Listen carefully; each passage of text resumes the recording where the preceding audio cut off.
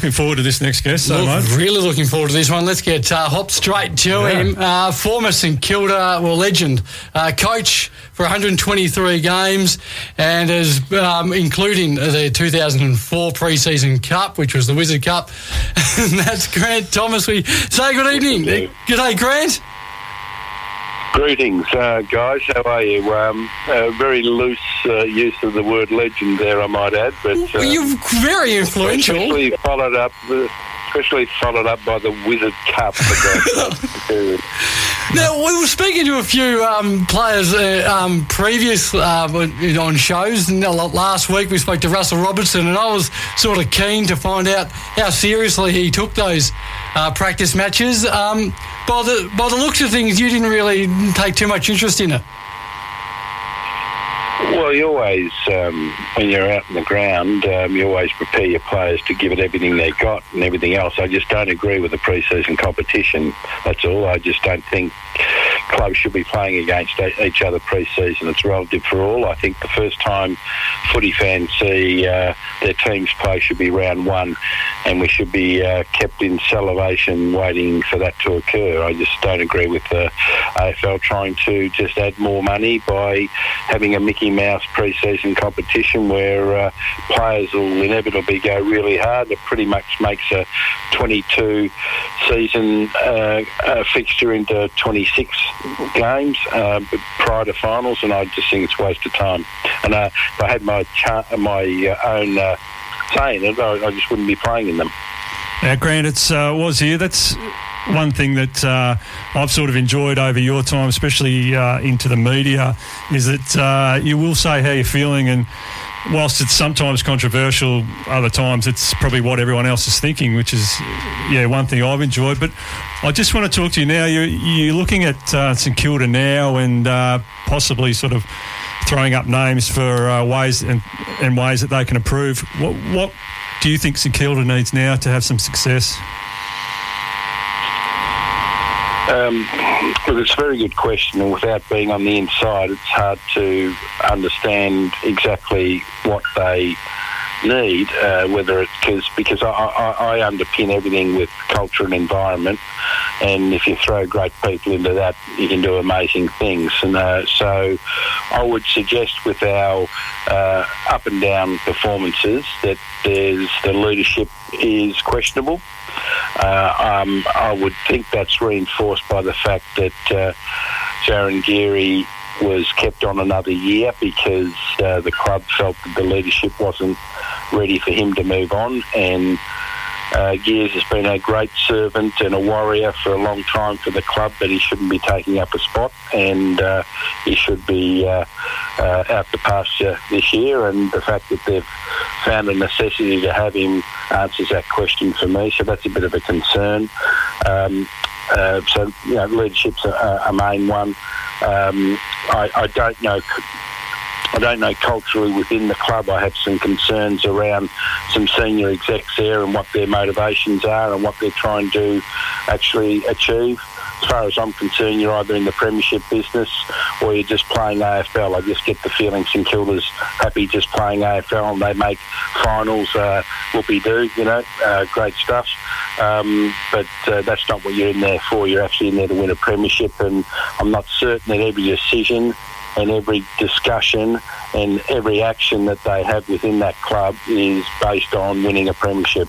I think we've seen in recent years with the Western Bulldogs, Richmond turning it around, last year Melbourne, it really reinforces to you that they're damn difficult to win, but you can win them from left field if you have the right culture, the right environment, the right people, and you set your minds to it. Grant, just on that, do you want more involvement internally in the club then? Is that something you're looking at? Hell no, I've had enough. I've been there, done that. I've had my time, and I'm just happy sitting in the bleachers and throwing a little bit of shit here and there to keep them honest. But at the end of the day, it's time for young people, new people to take up the mantle, and I'm very, very happy to give St Kilda any advice they want at any point in time on any issue. I'm a very passionate Saints person, and I'm just desperate to see us win a premiership. That's why I went there in the first place, was to deliver sustainable success, to change the brand and start to earn some respect within the competition. I think we went a long way to do that, and Rossi Lyon kept that going for a while, and for the last decade it's been pretty much back to where we started. So I don't think it's a Grant Thomas thing. It's just a matter of the right people getting involved and leaving no stone unturned to take the club where it needs to go. And just sort of one more on your coaching tenure there. Do you think then you were accepted as an AFL coach, given your entry into coaching? I couldn't give a stuff whether I was or I wasn't. I had no interest. I still don't care. I think it's funny, all of the discussions around my ability to coach or not coach, and quite frankly I couldn't give a damn about any of that. It's not about me, it's about the club. I happen to be put in place as the coach. I think I did a very good job, supported by a lot of great people around me who all got the Don't Come Monday went with me as well. It's very difficult to sort of assess whether or not we would have or we could have, and I'm not interested in that. I'm only interested in the go forward stuff, but I've never really been that worried or interested in what people think of me. I mean, I got taught a long time ago that if something's not true, don't worry about it, and if it is true, do something about it. So that's where I sit. All right. Now you made from there. You made a move into the media, and as I said, it was really good to sort of listen to your sort of thoughts on everything. What about now? How we hold our players, especially our young players? Are we holding them too much to account, or have we got the balance right? Yeah, I think so. It's a highly scrutinised industry. They're paid a lot of money. They only have a short time span in there, on average probably five or 6 years now. Back in the day, 20 years ago, it was only 3 or 4 years. So they do have a lot longer because they have more support around them. I think the scrutiny is fine. I mean, sure, the social media can get out of hand a bit, and that can play on players' minds, and that can have some issues around mental illness and stuff, which isn't, no one wants any of that. But by the same token, you paid a lot of money, you're in a privileged position, you reap all the benefits that come with it. There's very, very few people that are able to play AFL from a percentage point of view in sport in Australia, and to that end you should be held accountable and should be scrutinised and stand up to whatever it is, and hopefully the people around you, whether it's your teammates, whether it's the club, whether the leadership or the executive with running a club are there to provide the guidance and mentoring to ensure that you can overcome any of that crap that you that might otherwise bother some people in the media. Now, you obviously coached a lot of great footballers at the Saints during your time, through 123 games coaching. One of them was... They weren't great when they started. they certainly weren't. One of them, though, fascinates a lot of people, was Fraser Gehrig. Tell us, what was it like coaching him, and if you needed to give him a stern word, was he ever forthcoming with another quip or maybe an angry face? Look, I probably get on with the G-Train better now than I ever have, and we've come to love each other. We had probably a love-hate relationship back in the day. He was a little bit anti establishment. Didn't like it. Didn't like being told what to do too much. Had his very strong views on certain things, and but I tell you, when Fraser had his mind on the job, and he was focused. I don't think there was a more powerful, more intimidating player in the competition at that stage, because I remember seeing 2 and 3 players playing on him on a regular basis, and he would handle them all quite comfortably. But then again, if he didn't have his mind on the job and he wasn't that interested on any given day, well, he would be the first to admit he may as well not have been on the ground. You may as well take him off, which we did a few times. But pretty early, probably after a couple of years of coaching Fraser, we sat down and had a long and deep chat in Brighton one day that turned it into a night, and maybe even back in the following morning. It might have involved a fair few beers, and we sort of got a very strong mutual understanding about what we're about, and from then on we're pretty good with each other, and but I've got a great respect for him. He's a fantastic father and husband and family man, and we get on great now. Oh, that's brilliant. And was he one of the best you coached? I mean, obviously Harvey, and you would have had Rewalt and a few others, Burke perhaps. Was he one of the best, or who was the best that in your eyes that you coached? Yeah, Fraser was definitely one of the better players, as was Nick and the like. But like all on their day, we had some very good players. But I also like the less known players, like Matty Maguire, who was snapped his leg and was never the same player after that. But Goose was a fantastic player, and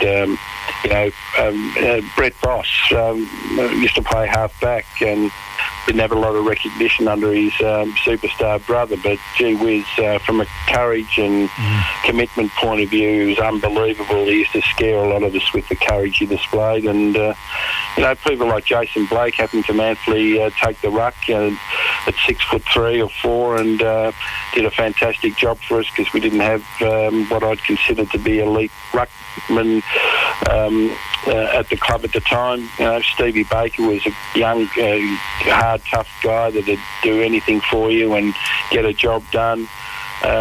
Stevie Powell, great leader, not a superstar player, but a great leader within the St Kilda Footy Club and mentoring for younger players. And he was a tremendous player for us as well. So, it takes all types, and we had all types, and that's what makes a great team. Grant, I've got some, and I started this actually with Aussie Jones. I call it a 5 for 5, sort of 5 quick questions, a bit of word association. So if you're up for it, we'll start off. Yeah, sure. Well, I think we just got a little bit of this, but number 1, Fraser Garrick or Justin Koziski, if you are recruiting them now? T-Train. T-Train? Oh. Yeah. Question 2, who really runs a footy club? Whoever you want it to be. Most ruthless person in footy that you've come across? Myself. What will be the June headline this year? Umpires. Righto. And I did this with Aussie. I think we spoke off air. Yes. St Kilda will win a flag in 2030. Oh. Okay, not too bad. Well, that's 66 years earlier than his prediction. Well, I'll be one step out of the grave in 2030 probably. So I'd like to see one before I die. Yeah, I think St Kilda would be the next one that most... The drought, yes. Yeah, that need to break that drought. I'm a North man, so I'm hoping just for some consistency, but I think St Kilda are due for one. Yeah, and... Sounds like you got a very good coach, Noble. I like him. I like what he says, and I like the changes he's made. No, actually, I was about to ask you that. Do you see a club that sort of outside St Kilda, do you think that's, getting it right and maybe sort of going in the right direction like that? Yeah, well, Noble is one. I think North are definitely heading in the right direction. They probably don't have the personnel yet, but I reckon that their processes and coaching and the way they go about it's really good. It looks like Collingwood with McRae have got this new fancy idea of playing footy. It's about attacking and putting scoreboard pressure on, and whilst you defend, and that's very important. But they're actually looking to kick goals, which is just an amazing thing. So I'm looking forward to seeing how that works with some of these robots running around minding grass in defence. See if they can cut through them. But that'll be an interesting watch, I think, Collingwood as well. So a couple of those new coaches will do well. I reckon Vossi is going to do very well at Carlton also. So, I think there's a few clubs that could be on the move. What advice would you give to McRae then as first run at coaching? What would you say to him as his first message to be the best that he can be? Don't listen to too many people. Back your vision, back your strategy, back yourself, and just put your head down and take no prisoners. Yeah, I think that's a great way to get into that coaching one. And speaking on that coaching one, there's been a bit of talk today about Daisy Pearce getting involved with Geelong. Thoughts on a female potentially taking on a head coaching role down the track at an AFL club?